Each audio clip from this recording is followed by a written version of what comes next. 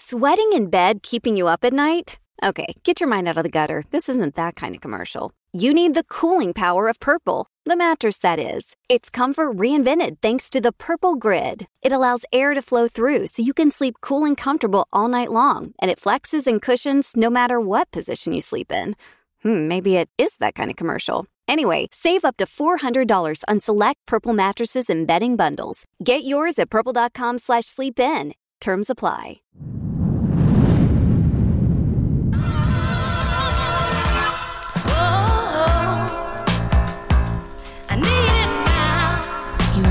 Listening to The Reality Is.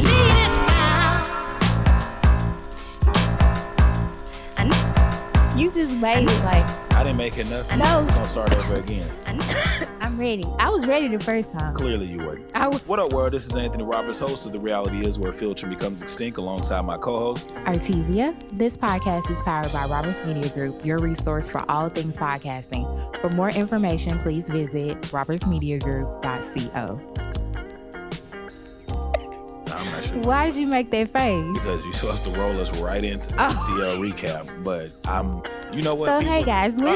We're not going to do that. No, shit. I'm just No. My show is not going to sound like radio and other podcasts who don't know how to talk or do I know that. It was a like joke. Brian Gumble and shit. It was a joke. No, that's who you are. That's who you are. You gonna kick the ATL recap off? Are we still recording? Yes, I didn't stop nothing. Oh my God. Anyways, we're back from Atlanta. This is our first episode. We've been promising this recap all week long, it feels like. I mean, we set a date, so the date was set up. I told people we would be doing it Friday or Saturday. Oh, Saturday. Okay. Yeah, I didn't set them up and say, I hey, we're doing it on Monday. that was just you bugging me. When we gonna record? Yeah, because you weren't giving me a date. And I was like, yo, we need a date. That way, if I'm going to promote it right, and put it out there. Since honestly, we're not just another podcast, I want to make sure that we do things correctly. And if I say, hey, I'm going to put it out there on this day, I want to make sure it goes out there. You can do it. Yeah, I'm but going to light your ass on fire on this podcast. Honestly, I did not have a date this time. No, I didn't have a date this time. Normally, I always have a date, but this week, it seemed like it was hella crazy. You can talk about that shit later. We don't want to talk about the white crackers at work. No, that's not even what I was going to talk about. And, for the people who like, oh, crackers, saying cracker is not like saying nigga, first of all. We didn't put the ER on it. Well, first of all, cracker is just like, to me, that's just like an off-brand motherfucker. That ain't really nothing to be like, to talk about their lack thereof in certain capacities. That's just saying white cracker. Yeah. Hey, it is what it is. Maybe I'll bleep it out, maybe I won't. The reality is, sure you won't. No, I'm not. I'm really not. Because if you know me, then you know me. So I don't have to explain. So Atlanta this time around, we went out to Atlanta for Ma Bailey's 12th year anniversary of City of Ink Tattoo. Mm-hmm. He also has Peter Street Station. What? I don't really know what to call Peter Street Station. It's a community center. So it's a community center. It's basically a hub for like creatives, local artists. Okay. Because I saw the books in there and I was like, it's kind of like a library, slash hangout. It's like a creative space for the community. So it was dope. But I think the thing that I loved about it the most when I was there, first of all, thanks to for the invite to Ma Bailey. Mm-hmm. We didn't, I think it was a free event so people could come out, purchase other people's art, a lot of Black art. He has City of Ink. What was it? Closet, the clothing store next door. Yeah. And then, so it was like you could just walk in and out of the different places. Each place was like overloaded with art and vendors, and we had a DJ. It was live music, so it was fun. I liked it. Yeah, it was good. I like to see for one, like I say, the environment was good. It's always about a good vibe, and I feel like Atlanta always has a great vibe for Black creatives and Black people, period. Mm-hmm. Shout out to Ma Bailey because he did put on a great event. Mm-hmm. Shout out to the homie Stevie Pettis. He's working on the Surrender brand. He has his own clothing line, and he just teamed up with Nike to bring awareness to mental health. That seems to be a big thing now. So I know we're supposed to be interviewing him at some point. Yeah. So we'll first of all, look into him. He's Stevie Pettis online. Mm-hmm. His name on Instagram is just Stevie Pettis. So he has dope work.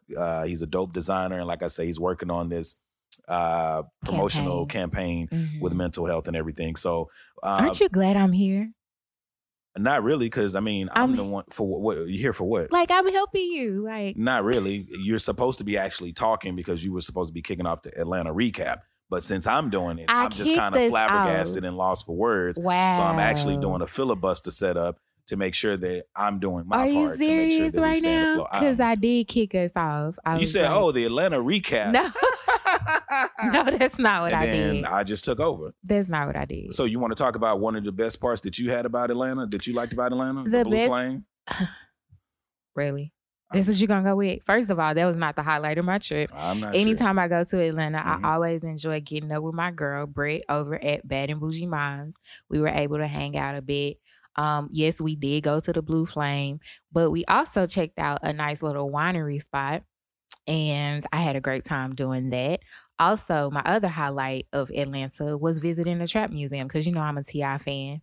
And so being able to go to the Trap Museum, first off, when we walked into the museum, we were getting ready to pay. And lo and behold, who do we see behind the counter? Nigga, this is not a 1, 2, 3 jump out. No, it's not. You just tell them who we saw. I'm just saying so that was because guess what we saw. Do you want to? You know what? If you're gonna rag on me for the entire episode, I don't even want to do it anymore. Oh, for real? But anyway, you want to back out? I honestly did not see her sitting back there. So when she was like, it's dark in that motherfucker. Yeah. So when she was like, "Oh, y'all don't pay," it was like dope. Crystal Garner, we teamed up with her last year to do an event. Yeah, we did the interview for her, and then that followed up by the event. Yeah, and exactly. When we did I think it was just like a panel set up for one of our speakeasies on entrepreneurship. Yeah, I honestly didn't see it when we first walked in. First of all, the dude was patting me down, Yeah, and he just one checked leg. my purse and was like, "You good?" Nah, that nigga patted me down. I was like, I'm glad my dick ain't that long, because he would have been patting all up on my. It's not. What? I'm just saying. Why do our conversations always allude to your dick somehow? Do you have a dick?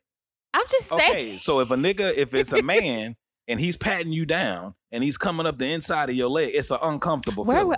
Well, I can understand that because when we went to the Blue, my dick is just about it being uncomfortable. No. Somebody patting so high up, and like you said, he only checked your purse. He patted my back. He checked my hair. He patted under my arms. He checked the inside of my jacket. He patted my ass, my thighs, my inner thighs, out and down to my ankle. But I can't understand that because when we went to, it made me think, because again, this is Atlanta where we saw 90% of gay men. When we went to Blue Flame, the security guard, she did like caress my vagina, like legit. When she was patting me down. Okay. She did for real. Okay. I was like, oh, that was a little. I'm not sure what's happening because I never heard nothing about that at the Blue Flame. That's because I'm not surprised by it. Because by that time, I mean, other things were going on at the Blue Flame. Like what? The entertainment, nigga. You wasn't inside yet. But when I walked in, which I wasn't focused on that. Child, I'm giving you a hard time. Yeah. You talking about your vagina, I'm talking about my dick. So I'm just understanding. I was saying I can understand how it's not about my dick. This is just about the uncomfortable situation I was in being in Atlanta. And like I said, we can both attest to this. If we saw 100 dudes, 95 were gay. And I'm sure the other 5 could have been bisexual because I just didn't know with nobody. Well, I'm sorry that was uncomfortable for you. Well, I'm sorry that it wasn't uncomfortable for you to get a vagina pat down. So I was at the strip club. But for me, like, honestly, I'm not a strip club person. I know when you guys wanted to go, I was like, oh, okay, Blue Flame, it's a historical, establishment it's like in one Atlanta. of the oldest adult entertainment spots. I don't know if there's other guys out there that's like, yo, I ain't really into the strip club scene, but the strip club scene is not my scene for a couple of reasons. For me, I'm like, I'm not into strippers. I'm not into like the whole, like, first of all, like the girl was dancing on the stage, you see a pussy and it was like, okay, everybody's seeing this thing. It's there. Like, I mean, I think it's a bunch of pussies on the stage. It's just to me. It's just me. It just seems germ infested. It's just not my type of thing. Everybody knows when you go to a strip club. True. Yeah, it's germ infested. That's why I don't go. But the thing about it is, for me, I'm not like a strip club fanatic. Like, I don't have to go all the time. But when I do go, it's for entertainment purposes. Yeah. Like, just, enjoy the moment. But I mean, it was some fat asses. Yes, it was some good bodies. But if it's not entertaining to me, then that's not entertaining. No, I know. I'm just saying. Like, it sounds weird, for somebody, I feel like, to say this, but for me, I'm like, I just feel like what is degradation? Is that a good word? Is that all right? I feel like it's just, I don't like seeing women being degraded. And I feel like, yes, like you said, they know what they signed up for, but also if niggas pouring drinks on girls, throwing money on their back, like, to me, that's not appealing to me. It never has been. So I just prefer not to be in the situation. I don't like the crowds. I don't like the smoke, a mix of blunt smoke and cigar smoke and cigarette smoke. Like, it was just, for me, it's too much. Then I mean, you almost gonna pay upward of almost close to $100 to get in the bitch. It was 20 or 40 for parking. It was 25. Or you could park for free down back by the trees. Yeah, and walk on rocks to get it. I'm not nobody's doing that. No, some people did it though. Yes, but the point of the matter was it was like you have to pay out roughly $50 before you even get in the club, and then you get in the club.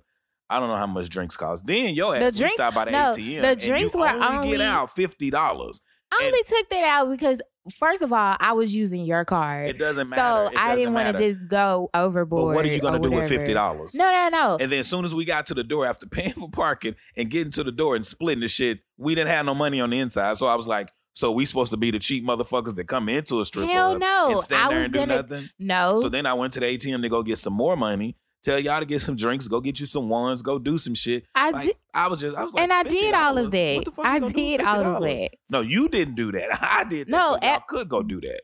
Yes. I'm like, Lord, how you gonna? But when I asked you, for the record, when we were at the ATM, I said, "How much do you want me to get out?" He was like, So I'm real conservative when it comes to other people's money. I'm conservative when it comes to my money. Mm-hmm. So, yeah. And I think I need to go back because with the recap, this is why I said I felt like I should have started it off, and this is not me taking a shot at you. You don't have to take a shot at me. I told you. But I'm saying we missed a whole list of shit. So I'm going to just go back so we don't just kind of skip over the shit. One of the biggest things I think, too, about Atlanta we both talked about was a lot of the black excellence that we saw. You know, when we went to Atlanta, we went to a Hawks game. Yes. And I want to say on the fly. But I want to say this, too, because I feel like a lot of people, you know how they say if you know better, you do better. Mm-hmm. And I feel like a lot of people may see us sometimes and say, oh, they're always doing this. Like you'll hear people or people at emails be like, y'all always doing something. Y'all always traveling. Y'all always going somewhere inside the city. So I know when we went to the game, people was like, oh, y'all balling. I'm like, no. Let me give you some game.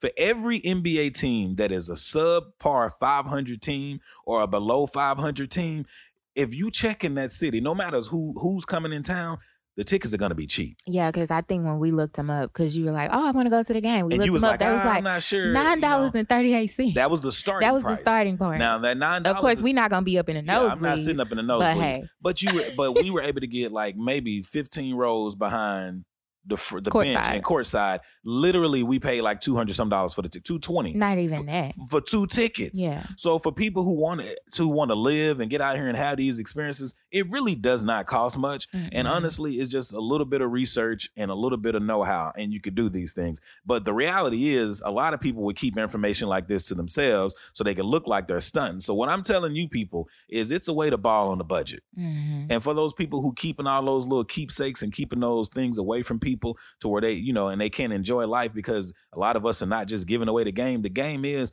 these tickets are cheap. And clearly, if you live in a city and your team is 500 or below, you should be able to find you good first section seats for less than $300 for 2 people. And clearly, this is something that a lot of people know, because we saw quite a few Caucasian people just headed straight down to courtside. Literally courtside. And security was not checking. Yeah, that security was famished. Exactly. That security was definitely famished. The only time they checked was when the actual person that was supposed to be sitting there was like, or the actor. Because who all did we see at the game? We saw Nephew Tommy. Yeah, we saw Chris Tucker and his girl. Quavo, Young Thug, and Sonny Michel from University of Georgia, who now plays for New England Patriots, and then Nick Chubb. I don't know who Nick Chubb went to. And then we saw Candy and Todd, who strolled in towards the end of the fourth quarter. Yeah. So Candy should have been holding Todd's hand because he was every bit of 5'4".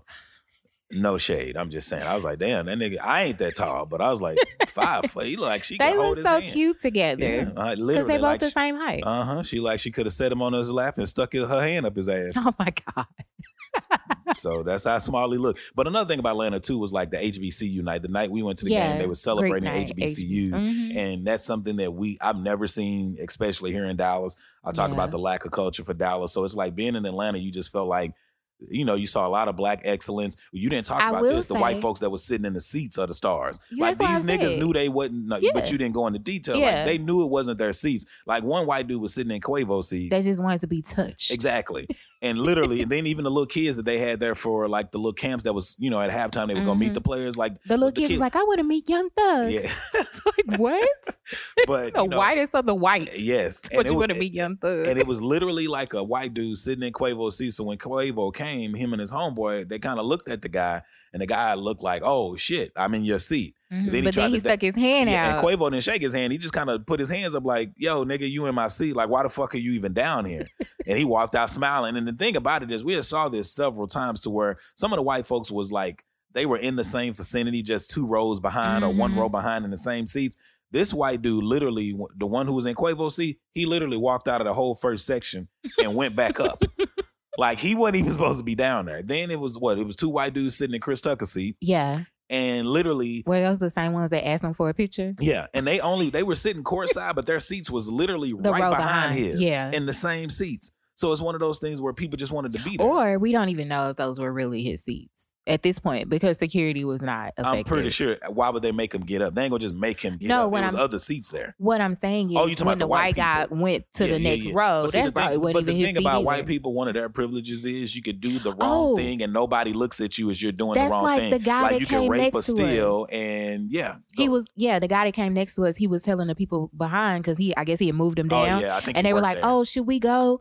And he was like, I would go until somebody said something. Yeah. Whereas, and what she means is going further down, like down on the court. Yeah.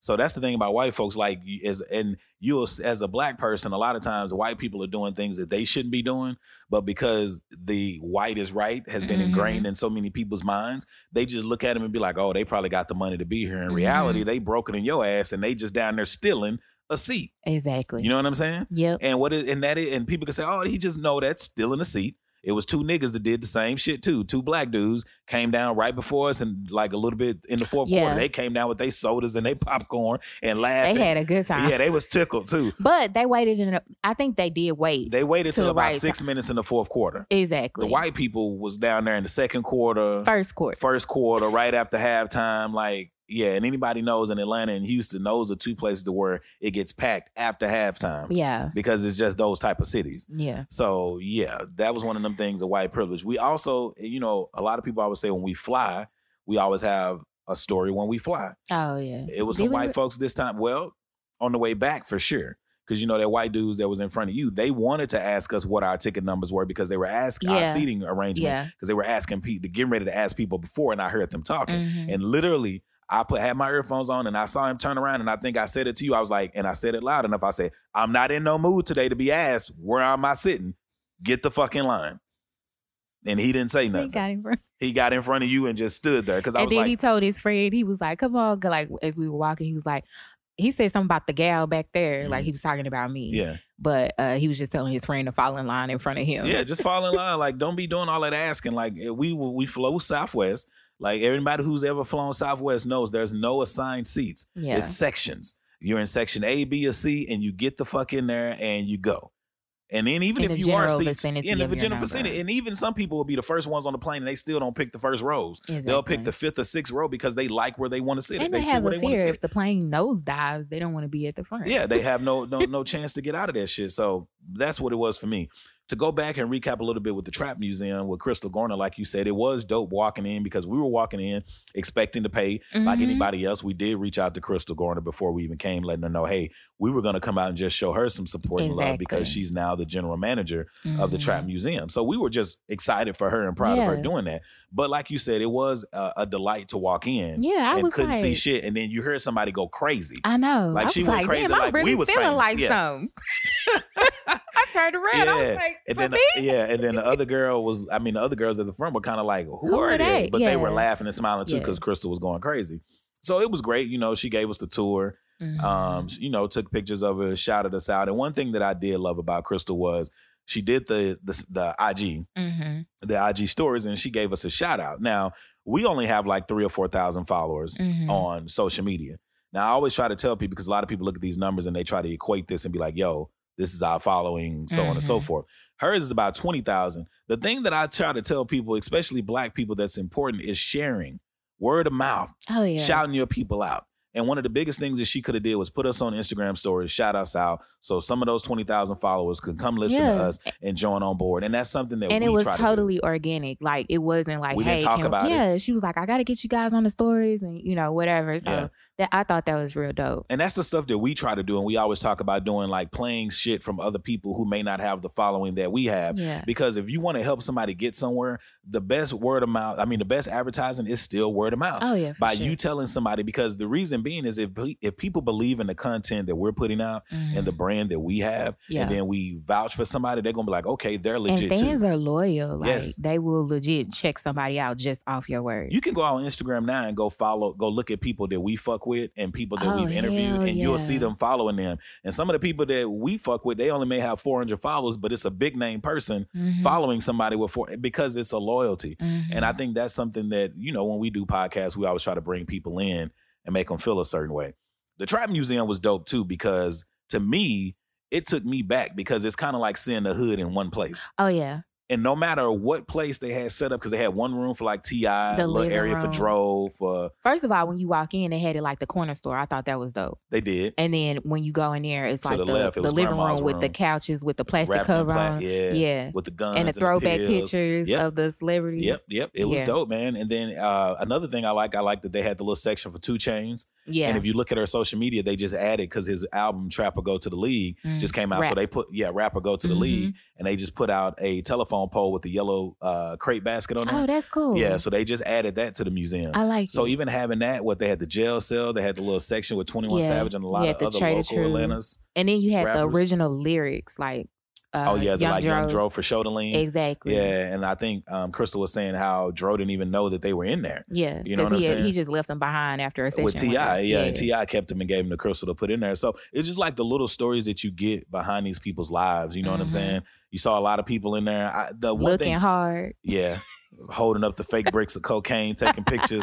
It's so taking pictures in a jail cell. Yeah, I couldn't do that. They ain't about that life. You was literally like, "Hey, you want to go take a picture?" I was like, "I will not take a picture in a jail cell." I just wanted to take a picture because I like the way that they did the speakers. It was like an art installation of speakers. Yeah, it was. So I wanted to take a picture over there. Yeah. But you being as bougie as you are, you was like, "Oh, I'm not even going over there." No, it was just the line, whatever. It was like the line was long. Can't pay me to go over there. I said you can't pay me to take a picture inside of a jail cell. I wasn't trying to take a picture inside of jail cell either. Like I said, the concept was dope, but for somebody who was wrongly accused and has been in jail for only 2 weeks, I don't pump that shit up. 2 weeks is enough for me to know that I don't never want to do reenacting. I don't even want to fuck around and reenact with that. They had the little cot bed. The bitch looked dirty. It was thin. I remember all of that. I don't want to reenact shit about no jail cell. So for me, it just wasn't something that I was like, oh, yeah, I'm into this. But yeah, it was a dope experience. Definitely worth it. For sure. Yeah. The Ma Bailey thing, one of the things I wanted to recap or touch on with that, Ma Bailey, not only was it the dope art, like from the first interview we had, like it was thinking about how he came from where he came from in Asheville, North Carolina to knowing now you now own 3 properties and half of a city block in Atlanta. Yeah. So for me, it was bigger than the art. It was like an experience and just knowing where he came from. And even at Peter Street Station, he had a sign and he sent out a mass text message on social media. And he was like, yo, if you from Asheville, North Carolina, and you here representing me, it's a place upstairs that we got for you. You know what I'm saying? To come up there. And they just had a little area where it was like, they could smoke weed, they could get drinks, the music was vibing. And they just had like a little lounge area. So I like the fact of him taking care of the people. Exactly. And putting on for other Black entrepreneurs that were, we actually purchased a few things. I can't wait to rock some of the stuff that you got me. Thank you very much. Yeah, but I just loved it because it's seeing Black people in a space like that. And the thing about everybody was so free. Yeah. Like free and friendly. Exactly. Wasn't nobody being hard. No. Wasn't nobody trying to act hard. Yeah. Wasn't nobody pushing up on nobody. And the thing about it is, one thing I was telling some people when I got back, I was like, it's always beautiful women in Atlanta.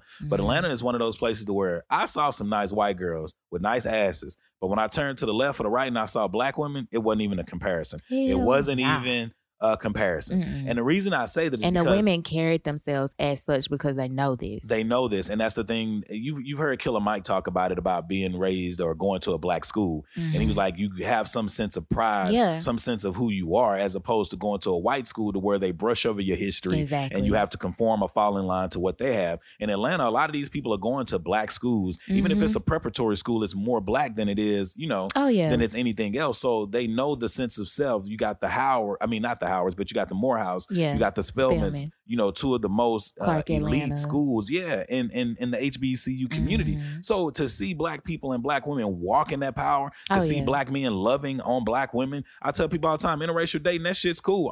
Do what you want to do, but it's nothing when you see somebody love each other the way they're supposed to be loved, if it's the correct thing or the right type of situation. Exactly. So for me, it was all love, like supporting the black business. Like I say, anytime we're in Atlanta or anytime we're in DC or LA, I feel like people, the work that we do here in Dallas or Texas, people look at it and say, yo. It's appreciated way more than it is here. And we said we were going to stop saying that, even though, because we do have a strong support system. We do, here. Because we talked about that. It just seems like it's more widely recognized when we're in other places. I also think it's one of those things to where here people know us personally. Yeah, so it's kind of like we already know y'all was going to do this, as opposed to somebody being like, who are these people that is doing this dope shit? It's kind of like, your parents tell you something. It's like, oh yeah, you supposed to tell me that because you my parents. Exactly. And with friends, they feel like, okay, well, we don't go to this event. I'll text them and hit them up next time, or I'll buy a ticket, but I won't come. Be like, oh, I'm proud of you. Yeah, but it's not the same. It's not the same, and that's what I think. I try to tell people, like, if you fuck with us in Dallas, or you fuck with anybody in Dallas, like, show that support to them, show that support to that artist. Don't just tell them that. Like, pay for some of their work. Exactly. Come out to some of their events and like literally like and fuck with them. Tell somebody. And like tell don't somebody, just don't that's keep the that shit to biggest yourself, thing. man. Like, oh, my friend, you my friend, but spread the word. No, that's true. And so when we went to Atlanta too, we stayed in the same area in downtown again. And we went to our favorite diner. Landmark Diner. Yes. The food was good. Always good. Service was great. Had another Ethiopian chick. I think the last time we went, we had an Ethiopian chick. Yeah, we did. Was it the same one? No, because the other one was younger and she was very attractive. It was like a young girl. Yeah. And then it was like the older lady this time. She was beautiful too. But she had a sweet spirit. She took such great care of us. Every time we came, we ate there 4 days straight. That presentation was amazing. It got better and better. Yes. To me, it felt like being in a relationship and somebody sucked your dick and they learned that, you like getting head? Okay. And you like it sloppy? Second time it's going to be sloppy. Oh, you like it going deeper down my throat? It's going to be good, sloppy, and it's going to be deep throat. Yeah. Oh, you want me to jack you off at the end too? It's going to be good head, sloppy, deep throat, and I'm going to jack you off at the end. She just kept getting better and better. The first tip was $10. My second one was $15. The other one was $25. I damn near left the $40 when we left. I was like, your shit is great. And then she gave us the going away speech. Like, for real. She was amazing, man. I told her, I said, you need to call your manager out here right now. Yeah. So I can tell that nigga he needs to give you a raise. Yeah. Because she made, I'm just thinking about that breakfast right now. I want literally your Salisbury steak. The first time bitch was falling apart. It was because the first time we went early. Yeah. It was super early. And it was somebody else. She didn't care about presentation. And you know me, I'm a presentation person. And that second time, the steak was firm. And the cappuccino? Your steak, we're going to stick with the steak. Okay. First. The steak was firm. Then the second time, she gave you steak with the extra gravy. You didn't have to ask for the gravy like you did the first time. Then the third time, she gave you the extra gravy. The steak was firm and juicy. I started to order it. And then she had some kind of steak seasoning on it. And I literally looked at your food and I said, hold on now. It was amazing. I said, it's like you add the shit every time we come. Like she just got this shit in her pocket like Mary Poppins. It didn't even go right for her. But I was like, are you doing this for us or are you doing this shit for the gram? And she told us. She was like, I told them I was going to take care of y'all because we weren't even sitting in her section. No. She was like, nah, I got y'all. She salt baed that damn that steak. It made me want to eat it, but I couldn't even eat a lot while I was out there. But Landmark Diner, if you ever go to Atlanta, you ever stand in the downtown area, go to Landmark Diner. Yeah, we got to talk about it's also a great spot for people watching. So we were sitting there the first day and this lady was trying to, I don't know if it was a woman or a man because I couldn't tell. Yeah, we couldn't make that out. But, talking about the parallel park? Yes. And they literally hit this person's car 2 times. She backed into it the first time and I was like, okay, this, for me, I'm like, if I back in and I back into somebody's car, I'm done the first time. Like after I back in, I'm gonna feel like somebody saw me and I'm driving the fuck off. This bitch tried it again. And the funny thing about it is I'm goofy. She was nowhere near the curb. But when she backed in the second time, she hit the car and made the car jerk. The second car. I was like, Yo, then after she did that, it was like she was somebody crazy ass. I was like, woo. Yeah. Somebody had to be in the car with her because I feel like they said, you got to go now. You can't do this again. And then the car that they hit had just got a ticket from a violation. So the white girl had came out of school from Georgia State right across the street. When she came out, all she saw was the ticket. This bitch didn't pay no attention to the dents in her front bumper because of the ticket. She was mad. She was cussing. Was he wrong that I was like, who is the white girl? Sometimes it's just, you feel like white people are just not getting what they deserve. So I will give you a pass on that. And maybe the white folks that should get this treatment, it hasn't happened to them, but it's kind of like, well, at least it got somebody. That brings me to, do you tip better when it's a black person? Now, I will say I just tip better when the service is what it should be. I don't like make a difference between black and white because I feel like I really sympathize with people that work in the service industry. Yeah. I will say I do engage more when the server is a black person. I do tip more if it's a black person. I'm just going to be honest with you. But if the service is good, I'm going to tip if the service great regardless. I'm going to be honest with you. If the service is good and it's a white and a black person and they give the same amount of service, I'm still tipping the black person more. Reason being is because there's a great chance that the white person is making more than the black person. There's a good chance that nobody's giving or tipping this black person much anyway. And if they're serving more white people, they probably not tipping them good. Maybe they are, maybe they ain't. It's just something in me that says, I feel like I need to take care of my people. I feel like I'm a good tipper across the board. So either way, it's going to be good. I am too. But I feel like tipping and supporting black, I'm telling you right now, I don't give a fuck about nobody saying reverse racism or none of that shit. I believe in taking care of my own first because that's what everybody else is doing, from the Mexicans to the Asians to everything else. We are the only ones that continue to include people. And it is okay to include people, but make sure you take care of your home first. Exactly. I like to try and correlate things to sex. If I had a threesome and me and you were in a relationship, I'm not going to bring in another woman and pay that woman more attention than I do to you. So that's how I look at that. Great example. Thank you. Hey man, we're going to take a quick break. We got to pay some bills. You're now listening to The Reality Is, where filter becomes extinct, and we'll be right back.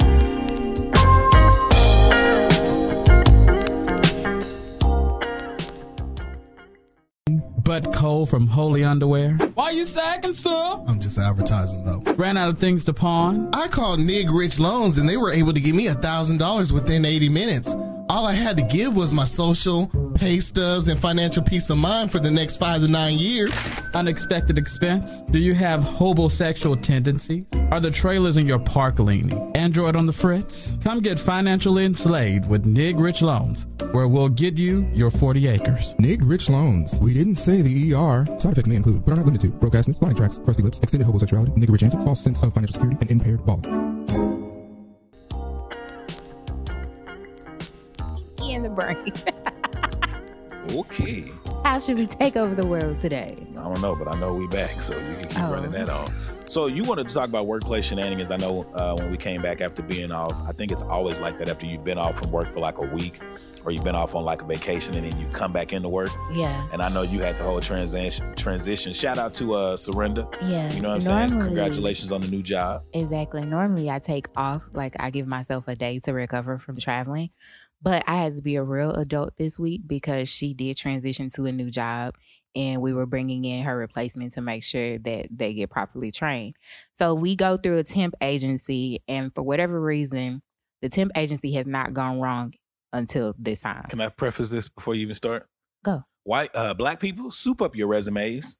Read a little YouTube, watch a little YouTube, read a little something, because get your friends, put them down as references. Put your friends down as a reference. If you have your qualified friends. Yeah, your qualified friends who knows how to speak managerial talk. Exactly. Don't just get a random nigga who is at Popeyes and say, I want you to be a reference. Because when they start asking this nigga educational questions and they have no education or they have no lack of sense of awareness or self and know how to answer shit, you don't want them bullshitting you out of a job. You want them to bullshit you into a job, like this white girl at your job this week.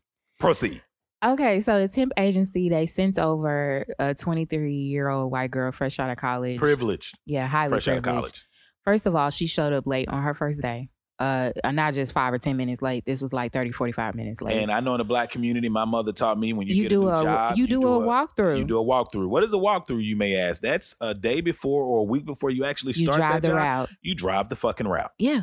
So you can time it, see how early you need to leave, considering traffic, all of that. Yes. Make sure you know exactly where you're going. We are kind of tucked away, so it is kind of difficult to find us, but it shouldn't have been 30, 45 minutes. That it should not have been. So she came in late, first day. I could just tell, and actually that it reminded me of that because she had that super Valley Girl voice and everything was and I was like, oh shit, this is not gonna work. Like my nerves too bad for this. It's not gonna work. And she was just dazed out. I don't know if she was high before she came to work, whatever. Possibly. But her resume, like it looked amazing Probably on paper. Like she looked like she was qualified. I knew it was gonna be a problem when she asked us how to use a letter opener. The letter opener is the thing that looks like an extended butter knife, right? Yeah. Okay. You just stick it in there. Stick it in there and swipe it. Yeah. I also knew it was going to be a problem when we sent her to the copier, to make a copy, and she didn't come back for 20 minutes later. We were looking for her, like, where is she?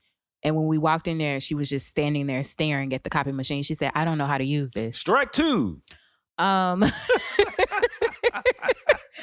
knew it was going to be a problem when Surrender was trading her and she was just scrolling through on her phone. And it was so obvious that Surrender, she even stopped talking. Yeah. To see if she was going to pick up on the fact that she wasn't talking anymore. Yeah. She never picked up on it. That's another part of the privilege. And then I said, oh, I guess she's going to be on the phone the entire time. Yeah. Then she kind of jumped and was like, oh, and put the phone down. Yeah. That's I won't just put that all on white people. That's a part of the millennial upbringing too. But I will say that Black millennials, for the most part, know how to conduct themselves at least for the first month because we are in a new position. Because as a Black person, your parent has already told you do what you need to get in the door. Exactly. And then be who you are. Okay, so in the list of how I knew this was not going to work, next thing was her lunch was scheduled to be at 1:00. She politely was like, oh, well, I prefer to go earlier.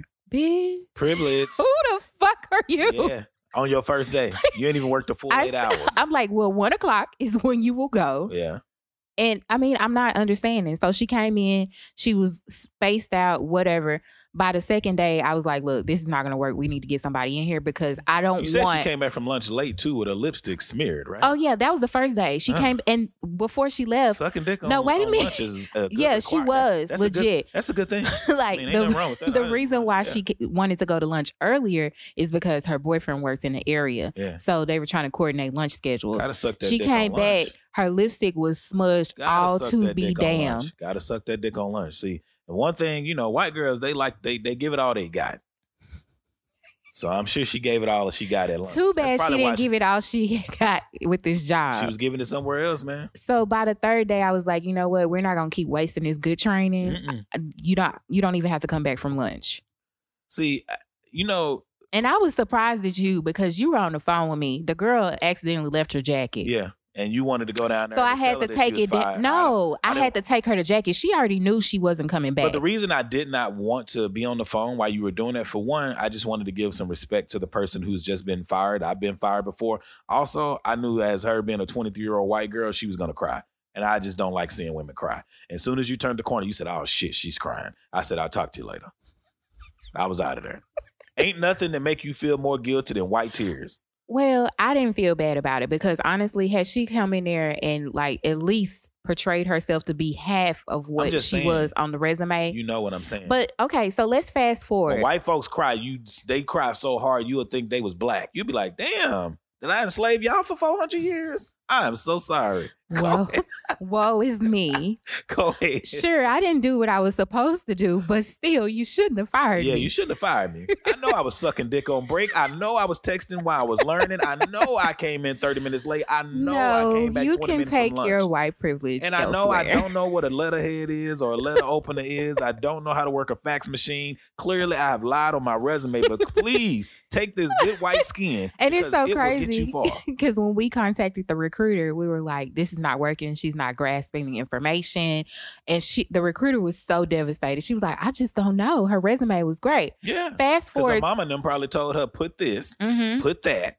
Say, yes, you've done that. Here, touch this computer keyboard a little bit of times. You can say you know how to work a computer. Exactly. Open up Excel. You can say, yes, I've worked with Excel. I've opened it up before, because they feel like when you get to the job that you're going to be trained. Yeah. I used to be one of those niggas that said that if you put me in training to be a doctor, I can be a doctor. I'm a nigga who feels like I can sell salt to a snail.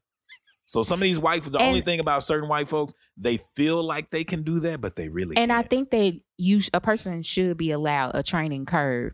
And our training was very detailed. I mean, step by step, what you need to do, where you need to go, what you need to click on. And she still could not get it. Yeah. So that was the issue, more so than anything. Comprehension. Exactly. Because if you can't understand the basics, we can't move forward from here. And I think you have to be able to teach people. The one thing that puts white people at a disadvantage is they don't know how to grasp people. No, not at all. Black people know how to grasp people because we have to try to fit into every room. Exactly. And our comfort zone is at home, which is why it's a lot of black people, men and women, who don't want to date white because we have to deal with whiteness every day and adapting to that life. And then to come home, we don't want to have to explain and deal with white at home either. And that was the other thing too, because when she would come in the office, like we were having our regular conversations, interacting like we normally do. And she would be like, what? Like ear hustling. Like, why are you in our conversation? Mind your business, you haven't even been here 2 seconds. You don't get this. And let me tell white people too, the white people, the black person that you know at work, that's not the real nigga. No. 9 times out of 10, the black person, unless he's an elite house nigga, the black person you know at work is not the nigga at home. You don't know him really. No, not at all. Work Anthony is not at home Anthony.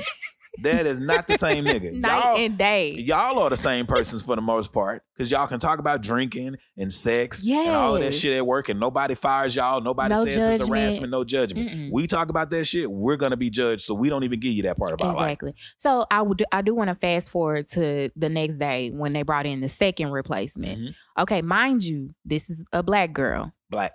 I'm so excited. Black on black. But not only is she black, she's very talented. Yeah. And her resume is real. Like, she has legit experience. The thing that bothered me the most was that this temp agency saw fit to send this white girl with not very much experience over a black woman that lives 5 minutes away from the job with way more experience. When I tell you she came in, we gave her a crash course. By the end of the day, she was already doing the job. Yeah. Well, I mean, we did pretty much create America. So we already know how to run this shit. You could have saved us these 2.5 days of hell that we endured. Yeah. By just sending her. I don't know who the white dude was, but I watched a video. I've been watching those Pushing Black or whatever videos, and I've been posting them. And it was a white guy on this one. And he was saying, he was like, the reason white America and white men in particularly fear black people, because they know if they lose the black dollar, they have lost everything. But some of y'all niggas still out here buying all of this flashy shit. Yep. Like, I literally strategically, and outside of jeans, I literally try to find something that I can wear that may not be from a big brand place, or even if it's buy black, I would prefer to buy black. Yeah. But he said, he was like, if black people can keep their money in the community, like Killer Mike said on Trigger Warning, like our shit doesn't stay in our own community for 1 hour. Yeah. So he said, if we learned how to, take our money back and spend it in certain avenues and in the right avenue, we can cripple the economy from a whole perspective. And that's what they fear. They already see us coming together. Oh, yeah. And I tell people all the time, like, you see so many of these interracial commercials. There's so many interracial commercials. Even when you go online and you look for stock video and stock photos, if you put in African man or black, mixed in there is going to be white folks. Oh, yeah. White folks wearing black. And even if you can even put in the search engine and say, black family or black man loving black woman, they're going to put a black man loving on a white woman, or a black man loving on the lightest complected person they can find, or they're going to find a dark ass black girl and they're going to put her with a white ass white man. They never put us together. Now, I used to get angry about this a couple years back. Then I started being like, but the white folks the black people who are in these commercials or in these videos are adhering to this. Yeah. So how mad can you be? They're trying to get that check. But not the consumer, but the branders and the people who are the companies who are over this shit, they know what they're doing. Yeah. If you put black people together, that's why my favorite commercial right now that's on TV is the Old Spice commercial with Dion Cole and the black chick from The Game. Yeah. You go to YouTube and just put in Dion Cole Old Spice commercials. The reason I love him is because it's a black man and a black woman, and it's a dark black man and a dark black woman loving and just being funny and being whatever together.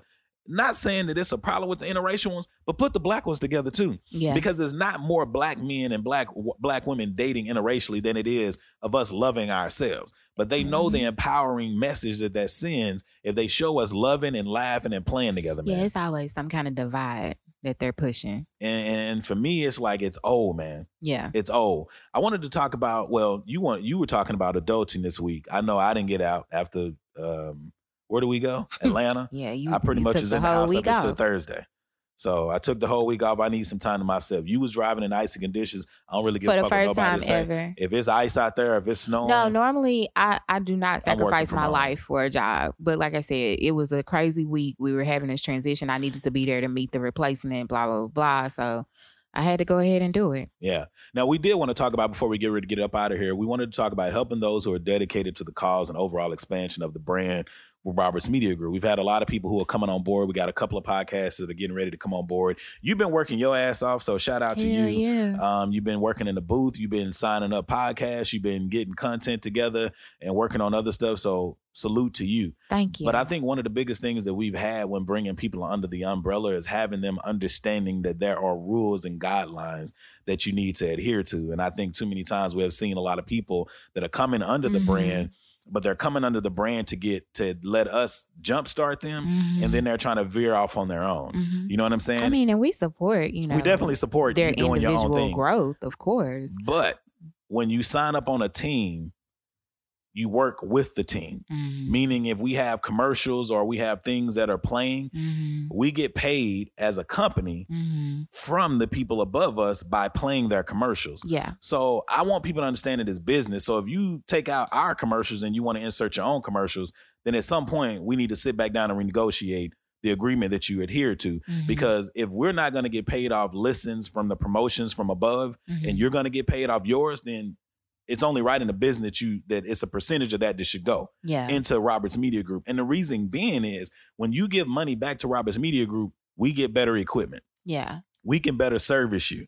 But if you come in and you only take and you don't give anything, then what are we able to give back to you? And what are we able to give back to the other, brands that are under us that are adhering to the, the protocol, to where we can put more money back into them. We can put more money back into the studio. We can put more into the equipment. There's a lot of people who, not to be funny, they want the audio visualizers. So we create this shit. Then they want to, teach me how to create the audio visualizer. Where are you going to pay? Where are we going to get money from?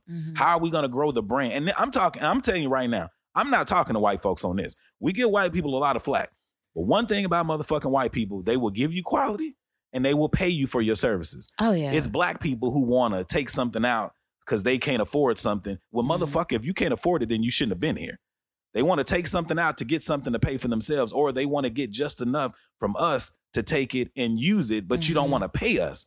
How do we better ourselves and how do we better the brand if the people who are under the umbrella don't want to put money into the umbrella? Now, you a little bit more silent on this. I'm more of a step on your hand, step on your toes, step on your neck I was just type motherfucker. Say... And if you don't like it, you can leave. But it is one of those things to where we need people to work together. That's the whole issue with black people. We want to say we're doing business. Like Jay-Z said it. You got niggas out here that won't team up with him and won't contribute to him because they'd rather be with a white person that'll give them a little position of power to make it look like they're doing something. You still don't have the money to do or even ball with the big boys. Yeah, when he was like, everybody want to be a boss until it's time to pay the invoice. Exactly. And that's very true. Yes. Yeah. Boy, that's so true. Because I know we send out invoices and people like, can you cut 50 off that? Can we do 1 hour in the studio? Can we, we got to do 2. Can we do 1? Can we do 30 minutes? You got that package? Well, it reminds me of, I don't know if people watched In Living Color, but when Chris Rock went to this thing and he was like, can I get a pack of gum? And the dude said, it'd be $2. He said, $2? Good Lord. He's like, how about you take off the wrap and give me 2 pieces and I give you a quarter? He's talking about no, it'll be $2. He's like, how about you give me 1 stick of gum, take the gum out the wrapper, and I give you 10 cents. He's and like, that's man, the other important thing for business owners, especially black entrepreneurs, to keep in mind. It's okay to stand your ground. Yes. Like a lot of times you'll have, your friends or people that you may care about want to, I guess, do business with you, but scared. They want it at a discounted rate, and you try to accommodate them. To keep the friendship in line. Exactly. Fuck but the friendship, my nigga. Okay this to stand your ground and say, hey, this is what I've set my prices to be. Yeah. So this is what you're going to pay if you truly want to support what I'm doing, or if you truly believe in what I'm doing. Black people got to get out their feelings, man. Exactly. Black people got to get out their feelings and understand. And the thing about it is, this is what I hate about black people. Like, you will come in and you want to shake down your own people. For all the white listeners, but you would be scared as fuck to ask a white person for a discount. You would just come in and ball up and boss up and pay that shit to make it look like you can hang. Because you don't want to, But with a black person, you want to look broke as fuck. Exactly. And not broke as fuck. I mean, you just want to keep what you can keep. You for hustling yourself. your own people. Exactly. I don't give a fuck how you put it. You can slice it any way you want. When you willing to man up and make sure you got the money when you go into a white person's establishment, but you want to dumb yourself down and hustle and play the black card, you hustling your people. Yeah. And you a fuck nigga or a fuck bitch for doing that shit. So on that note, what I was going to say... I'm going to go straight at the throat. What I was going to say is we are saying all of this, or this segment is going to introduce our new podcast that we will be releasing sometime here within the near future. Yes, this year, sometime it's going to be geared towards more of the Roberts Media Group brand. Yeah. It's a business podcast dedicated to letting people know, like, etiquette, how to interview, how to better interview. Because a lot of people, not just even with us, I listen to a lot of black podcasts, and the interviewing is poor.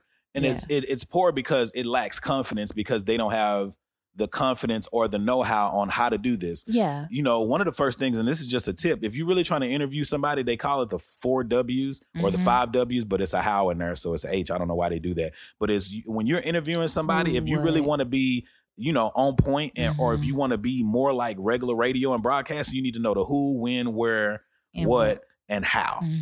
Start with that. Who the person is. Where did they come from? What is their story about? Why did they begin doing this? And how did they get to the point to where they are? And then at that point, it's okay to have a conversation. Because that's even something that I struggle with myself, is like how to start it off. Yeah. So, I mean, I know it's not everybody's thing.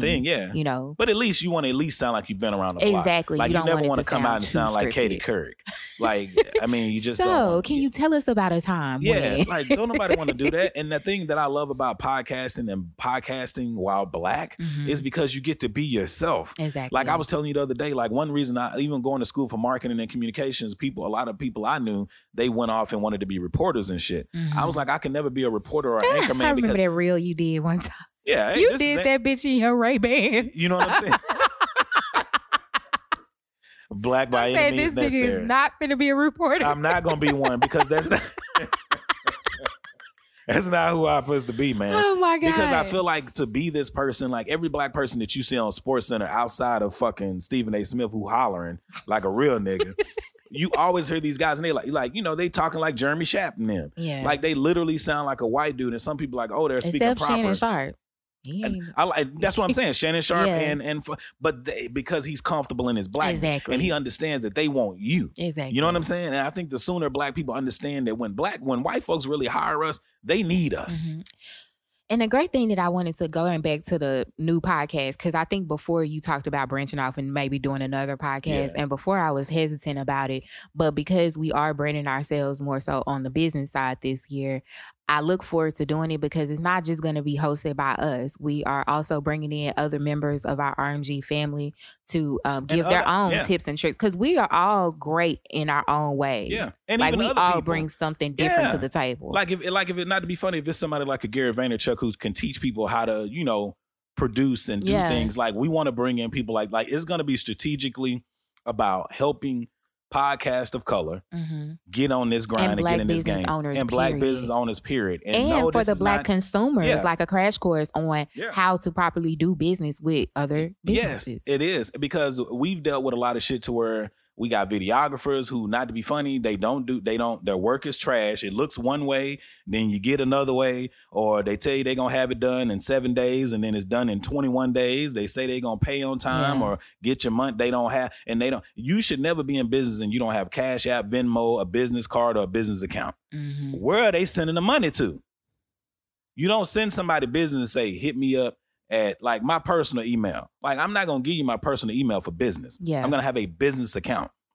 Black people need to learn this, because one thing about white folks is if they give you an opportunity to do business and it's money on the table and they see bullshit like a personal email or somebody who doesn't know what the mission statement of their business is or where the direction of their business is going, you're going to lose a lot of money. A lot of money will be left on the table. And a lot of people think that it takes a lot of money to set yourself up to look a certain way, but it really doesn't. It does not. So I think this is going to be really good because that's where I'm looking forward to diving in more about the things that I do with the brand. Yeah. No, that's for real, for real. So we, like I say, no shade, man. We ain't mad at nobody. We just want people to understand when it comes to business. Mad. Because honestly, like you have to say this because I see a lot of black people out here doing business and we want to put influencer in our tags and we want to put CEOs and it's like, what did you profit last year? Like we profited something last year. We profited something the year before last. You know what I'm saying? So a lot of times it's like people are saying businesses and they're not even getting a profit in. Yeah. And the reason you have to hold sound and firm to the things that you believe in. And like I said, we used to give a lot, matter of fact, make concessions and just give away free shit. And we was like, fuck that. Shout out to the homie Terry at Perfect Race Podcast. He literally hit me up and he said, hey, he saw the audio visualizers that I did. He asked about it. I said, it's something that we make in-house, but he's not under our umbrella. But he went and he created his own shit. And he hit me up and he was like, hey, if I can have a little bit of your time, I'll pay you. You know what I'm saying? I just want to shoot something to you to see what you think.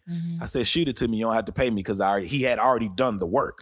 So he did the work. He sent it to me. I was like, yo, you could change this. You could change that. Do this. He did it immediately. He was like, hey, what is your thing so I can cash app you some money? I said, don't worry about it. But the fact that he was willing to do that, you got so many black people that'll call you and they'll ask for something, don't even think to say thank you or give you a card or send in your money. Never hear anything you never from hear from them again. You just give it to them and you never fucking hear from them again. Exactly. We had a couple of podcasts like out of Miami a couple of years back. We got them up and running, helped them get logos going. Did the leg work. Did all the leg work. They did 2 episodes and never heard from them again. Fell off the face of the earth. Fell off the motherfucking face of the earth. We've had people here within the last 2 years. Again, I won't say names, but you know who you are. I don't mind saying it. But it's people who come to us. They come to us eager. They come to us for work. We put them on game. We do this and they drop the ball. You know what I'm saying? And it's like those are one of that's why we are starting to create these guidelines. Not only to protect the brand, but to protect ourselves. Yeah. Time is valuable. And a lot of times we get invested in these people's personalities.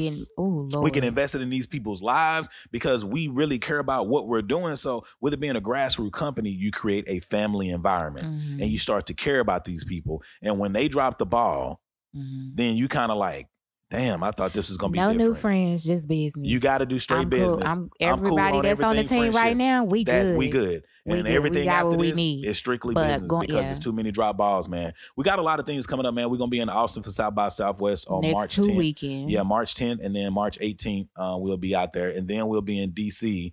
For the Mind Over Matter podcast panel with Michelle Hope and Najee Ellaby. Shout out to Naj and myself. I'll be on the panel out there. So we're trying to work out something with the Pardon My Bullshit podcast. Shout out to the homie Gucci Luciano, man. Hopefully we can get some on wax while I'm out there. You always talking about me. I ain't know nothing about that. Cause you ain't gonna do nothing when we travel. No, I'm just saying when you tell me. I told you initially when it happened, it just wasn't a set date yet. Oh, okay. So I did tell you. Yeah. But then we'll be in Houston, Texas. We're trying to link up with the Pussy Party podcast out there as well as doing a couple of podcasts. 420 weekend. I'm gonna be smoking. Yeah. And having a good time. You know, we're gonna go see Toby Nigwe. I'm gonna be living in the clouds. Yeah, shout out to him and his new baby. On the way. They haven't had it, but it's on the way. They did a dope ass release party for the baby, like a gender release. They did a dope baby announcement. Yeah. Dope gender release. Everything they do is dope. Yeah. Yeah. It was a good shit. So it was a good shit. It was some good shit. Okay. What? I wanted to give a shout out to some of our podcasts under the brand. I don't know if y'all done listen to Shaversation. That's Shade Versations. Man, they production and creating these teasers and commercials for the upcoming season. Nig Rich Loans. You got to check that shit out, man. You should have heard one during our break. That was their commercial. They come up with a lot of creative shit. We're trying to get them to work on a few things for us, to get something out there, man. We love what they're doing. Shout out to Bad and Bougie Moms. She will be making her return on Monday with an all-new episode. as well as Sports Life Talk. They are doing their thing. Their brand is growing. They're picking up their social media presence. And they did a dope episode today, which should be released on Monday. That's what's up. And then we got the homie Brandon Moore for the More in Dallas podcast. He's new under the brand. So be sure to check him out. Check out what he's doing here in Dallas, some new things. He's been doing a lot of videos and a lot of interviews. So he got a lot of dope stuff coming up. I feel like we're missing somebody. I think we got one more, don't we? Got Shaversations, Bad and Bougie The Quad Podcast. Quad Podcast. Can't forget about them. Shout out to the homie Frank. They'll be in the studio today. Got some new stuff coming for you. Yeah, and I know Frank, and one thing about Frank, I always tell him, I laugh at him. If you go to his IG stories any day of the week, he's going to have at least 20 stories on. He's going to have at least 20 fucking stories. I don't know what else he does. I hope he has a mount in his car because as much as he's on these videos, like, I need you to be safe out there, You asking Frank. for a wreck, my nigga. I need you to be safe, okay? You asking for a wreck, my nigga. So I wanted to talk about this before we get up out of here. I always clown on you and talk to you, and I think this is a serious thing, and, I always try to give a little lesson. But I know one day I reached out to you this week, and I was like, man, you may need to go to a counselor, and you talked about it because I was like, you seem like you damn near racist. And it's not that you're racist, but I want to talk about this for real because it's one of those things with me too, to where I feel like we deal with white America so much to where the shit we deal with, we carry it out of work sometimes. Yeah. And I know for me, one of those things is I have, with my white friends that are in my life, I've literally, when I first started being cool with them, I had to tell them, I was like, you probably gonna hear me say some things or do some things. Don't got nothing to do with you. But there are a lot of your counterparts. Mm-hmm. Like, it's hard being black dealing with white folks every day, man. Yeah. And honestly, I don't have any white friends that I'm like interacting with on a day-to-day basis. Yeah. So for me, my sole experiences have been with the people that I work with or I'm around at work. And you've been on you grew up on the South Side. Most of your jobs have been on the South Side, but I think most of my jobs have been downtown and up north.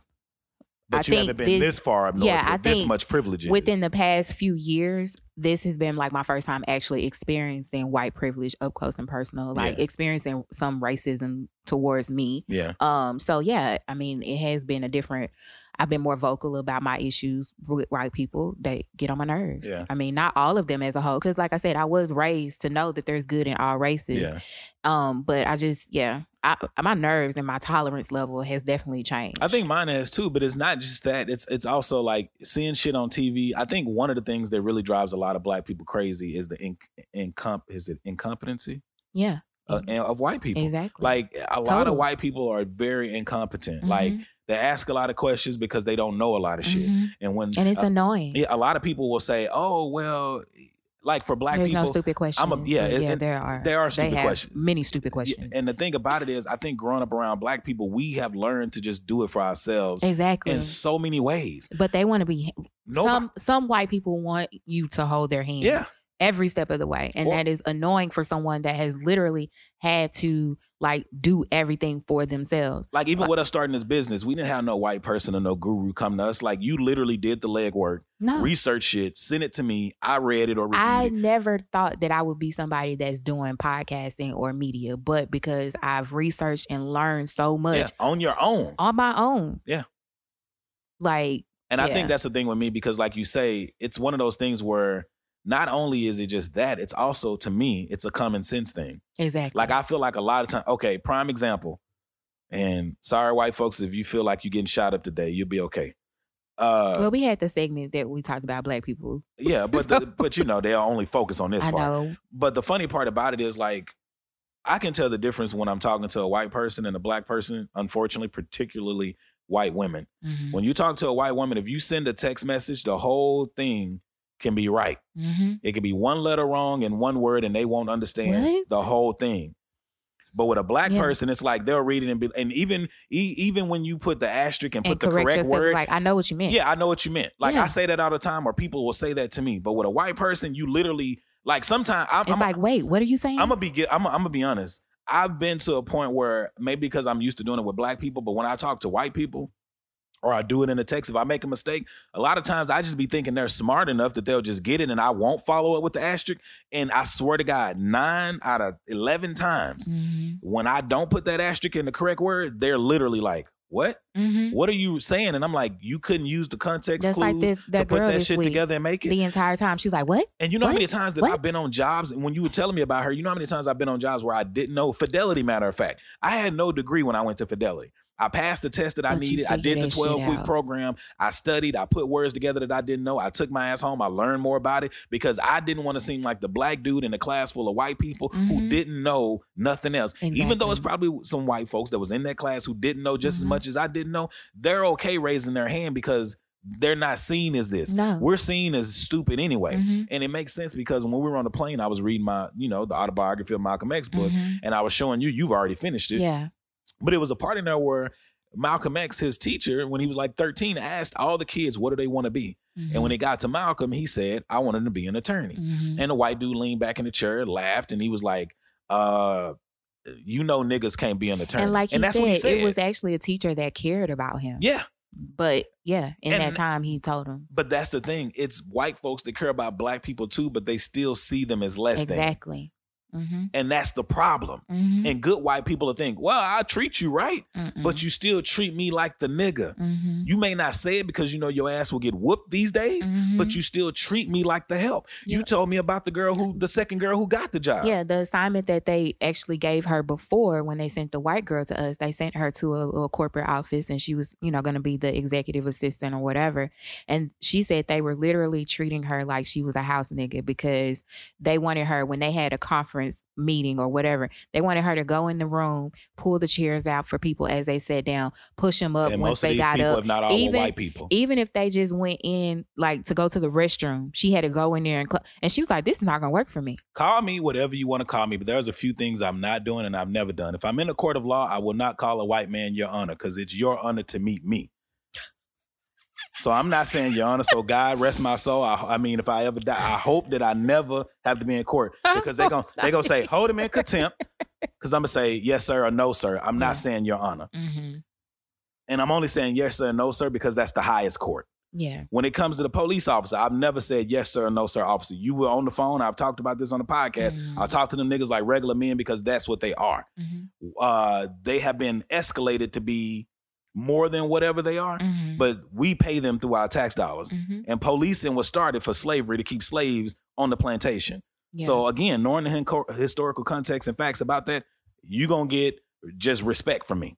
I'm not going over my... Whatever you give me is what you're going to get. That's it. And even in the office setting, I know some people be like, yes, sir, no, sir. I won't say that I won't say yes, sir, no, sir to a white person. That's how I was raised. But listen, that's how I was raised. In general. But it's exactly. Not just black, white. Not just black, white. Yeah. It's if you're older than me, I'll give you a yes, sir, no, sir. If you're younger than me as a white man or a white woman or the same, I'm not talking to you like that. I'm telling you right now, it's not happening. Yeah. I'm not doing nothing extra for you. And if you're younger than me or if you're a white person and you want me to do something at work, you need to ask me. Yeah. And they are so afraid of, like the girl. Even with my manager. She was so scared to ask questions. And I was like, you're making it hard on yourself. You're making it hard on yourself. But that's because they don't know how to deal with black people. Because you rather go in and fuck some shit up that I'm going to have to fix than just come to me and ask me because you're fucking black.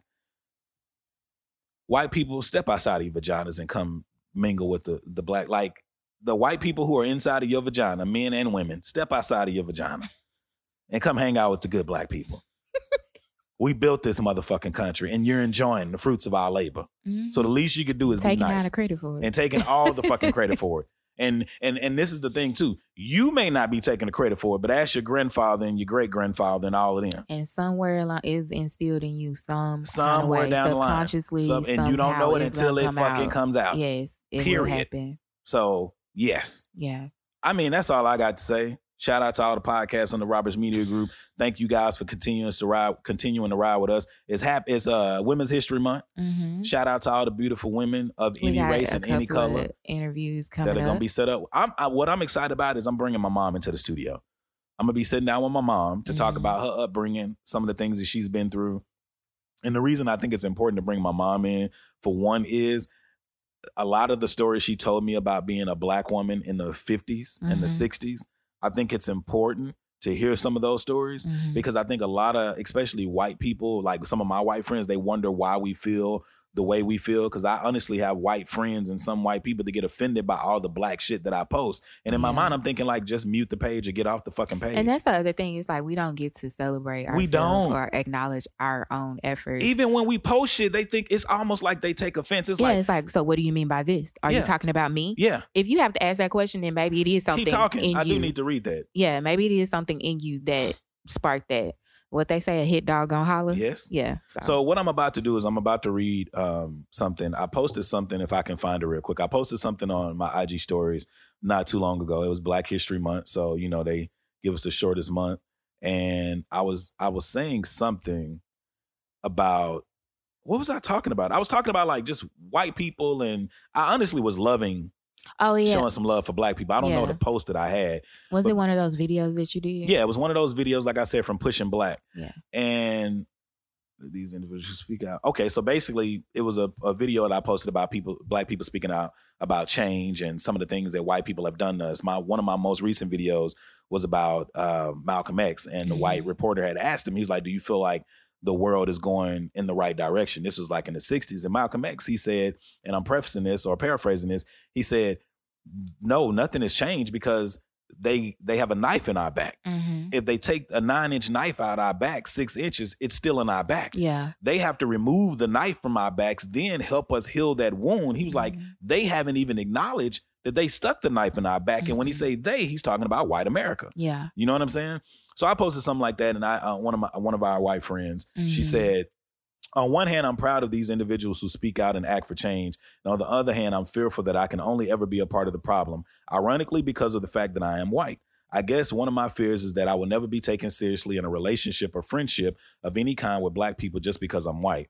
There's a separation that I understand in my head because of his history and et cetera, but it hurts my heart because who I am is not that, and I wish there was a way to bypass the whole part. So basically she was saying is, how am I supposed to feel as a black person, as a white person who is not racist, but when you post things about black people talking about the inequalities and the racism and the racist things that white people do, which is her ancestors somewhere Well, first down the of all, line. you just have to recognize that in that situation, it doesn't apply to you. If you're not racist, then it doesn't apply to you. That's the same way when we hear people talk about black people that are ghetto or whatever. But this is the first part before you get into that. Okay. I read the second one because I was trying to go without having too much dead air. Okay. So it was when I posted, that's what it was. It was the black lady who was doing the poetry. And she was saying, how she doesn't apologize for being black around white people and white people, so on and so forth. So the girl was like, I love her artistry and I feel the reality in each point that she's making. As a white person, I feel torn to whether I should feel ashamed and responsible for these truths or whether I can feel a part of the motion for change. Is recognizing and acting to change these horrid norms enough to overcome the fact that I am white? It's difficult to see things like this and not feel torn between these two sides, to not help but feel that regardless of my personal efforts, I will forever be included in white people's mistakes. Just food for thought. From your perspective, do all white people live under this umbrella for black people? As someone who dates beyond racial lines, it makes me wonder if I will forever be wasting my time hoping for a future with someone in fear that I am no more than this white person, as if I am limited to only the things that are being seen in the light. Obviously not pointing at you guys, and I recognize the huge injustice and inequality that black people go through, but just giving you what goes through my mind to see what you guys think about it. Yeah, I mean, it's unfortunate. Because she's a white person who dates black people and hangs around black people and has Mexican and black friends more so than white. It's unfortunate, but my whole thing when it comes to comments like that, especially when it's on the heels of us posting something that has to do with the celebration of who we are, and Black History it's like you always have certain people that say, hey, but I'm a good white person. Yeah. And I do get tired of that. You don't have to say that. I get tired of that because anybody that is a good person genuinely will be able to look at you and say, hey, I see the difference. I know that this does not apply to you. Yeah. But as a whole, we take responsibility for certain things that don't apply to us as black people. Having dreads, you take the responsibility for those who rob. Exactly. Or who rap about drugs. They automatically tie you to those people. But it's like living in a certain area, your hood, your whatever. Like even black people deal think with that. This. You deal with that. You deal with that from your own people, and you deal with that from white people, and you deal with it from your own people because the white people have fucking brainwashed the black people to be against each other. So you have to bring yourself up by, like, for white folks, like I say, it's some hardworking white folks in America. But their hard work is not our hard work. No, it's nowhere, not even close. If they worked hard to get a job, we worked harder to get that job. And we damn sure worked harder to keep it. To keep it. Yes, that's for sure. I've told a story many times, even having a degree and before having a degree, where I've seen other people's pay, white men, and they make way more than me when they don't have the experience that I have. So when people talk about, are things like this and that, that's why do you think they stop saying, don't talk about your pay? Yeah. Because they know if you talk about your pay, they know that they giving these motherfuckers more money than us. And you know why? When they're in that position, that helps them down the line. Because if you're giving a white man money, he can take care of his family. He can do things. He can create a tradition. He can create a legacy. If you give a black man a little bit of money, he can't take care of his family. You know what I'm saying? He'll stay by himself. He'll never procreate. And if he procreates, he'll procreate in the wrong way. And he still won't take care of his family. It's all a shit show. It's a whole shit show. And that's why when people be talking about like, is racism ever going away? It's not going away because the white male patriarchy of this society will not allow it. Because that would mean they would have to give up some of their power that's not totally rightfully theirs. Because if they ever make it a even playing ground, it's a wrap. Oh, yeah. Because just like we outdo motherfuckers on the basketball court, I think they already know it's a rap. They know it's a rap, and they feel it coming. That rap is coming. And it's definitely coming. And it's coming more so. That's why it's important for black people to empower each other. If you have a guy that's shooting video, if he charges $125, don't say I only got 100. Yeah. You knew your budget was shit anyway. You should have been looking for $100 budget before coming to this motherfucker. Exactly. Put your money into a black-owned business that is legit. Put your money where your mouth is, first of all. Yes. All these social media retweets, likes, and all that shit, it's great. That's great. But put your money where your mouth is, man. You got 1,000 fucking people that'll tell you something and don't put $1 on your name. For those people who be saying, I would do it. You know how many people I've had? Prominent motherfucking people in the city of Dallas. I want to say this nigga name so bad because if one person come to my mind, but there's so many people that have come in and they be like, hey, we need this. And you give them the game and you help them out. They basically sit there and be like, you got something I don't have. And they'll take that and they do that. And you've been around because they do that a lot with me. They'll come to me and be like, oh, you got a presence. Oh, you got this. That's what I was talking about. And people, they literally will try to emulate who I am and what I do and take it elsewhere. Or they'll reach out to me and be like, how do you do this? You need to pay for that information. You're going to pay a white man for it. You want people to pay you for what you do, but you want to just get it from me. We got to stop that shit, man. All right, man, I'm going to wrap it up. I need to find something to drink, eat. Yeah, me too. Possibly smoke. A couple of games coming on. This last conversation. But you got to start having some real shit. Some of them are going to be laughing and playful. And sometimes you just got to call it out because I feel like we are doing a disjustice to white people if we just talk about what's good about some of the things that white people do. Oh, hell yeah. And I think we're doing an injustice to black people if we don't acknowledge the things that they do wrong and that we do wrong. We can get better and how we can get better as a whole. Now, once I find some more shit about Asians and Mexicans, I'll talk about that shit. But in America, when we talk about race, black and white. It's black and white. No matter what nobody says, every time people really talk about racism, at least in America, especially in Texas, it's black and white. Not to be funny, nothing against Hispanics, but it's like the fight. If black and Hispanics have a fight, either way. They go either way. Black side or the they white think side. they damn near white. Yeah, so it depends on who it is and what it's about. So we don't really look at that, and we do kind of look at, for the most part, Mexicans as pretty much the same as who we are. You know what I'm saying? So the only fight that we have, and honestly, it's kind of productive to fight with Mexicans because, not to be funny, they don't own shit like we don't own shit. They own shit, but they own shit and they take care of it for themselves and their people. But the biggest person that you got to knock them off their pivot is white folks, the white man. So that's where we at with that, man. So thank you guys for listening, man. If you want to reach out to us or be on the show, hit us up at info@therealityis. That's THA, The Reality Is. Keep up with a lot of things that's going down with the podcast by going to www.therealityis.com.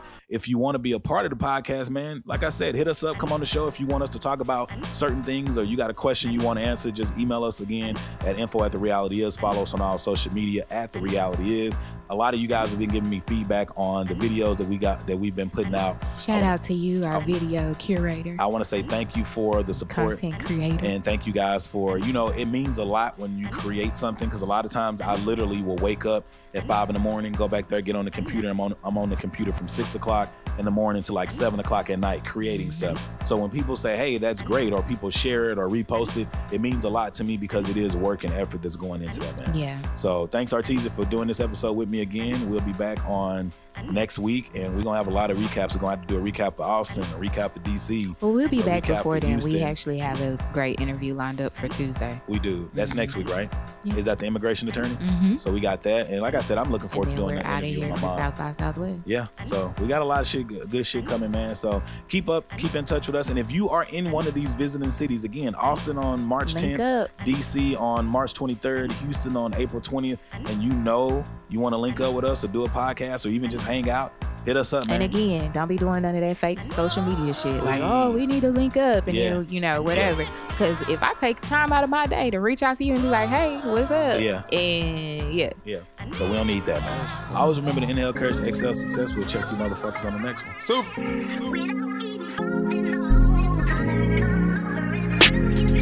Yeah. Mixtape Murderer.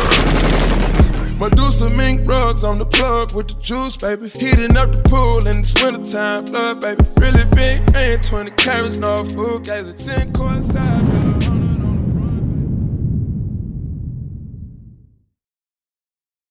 Today on News 4 at 4, we're working for you. An inside look at the local COVID vaccine trial for kids, what children reported days after getting the shot, and how it could impact the timeline of kids being vaccinated. Today at 4 p.m. on NBC4. Tonight, it's The Voice Live rounds, and Nick Jonas wants his first win. Let's get this done. Who's got what it takes, and whose dream ends here? Watch live and vote to save your faves. The Voice Live rounds, tonight on NBC. Today on News 4 at 4, we're working for you. An inside look at the local COVID vaccine trial for kids, what children reported days after getting the shot, and how it could impact the timeline of kids being vaccinated. Today at 4 p.m. on NBC4. Tonight, it's The Voice Live rounds, and Nick Jonas wants his first win. Let's get this done. Who's got what it takes, and whose dream ends here? Watch live and vote to save your faves. The Voice Live rounds, tonight on NBC.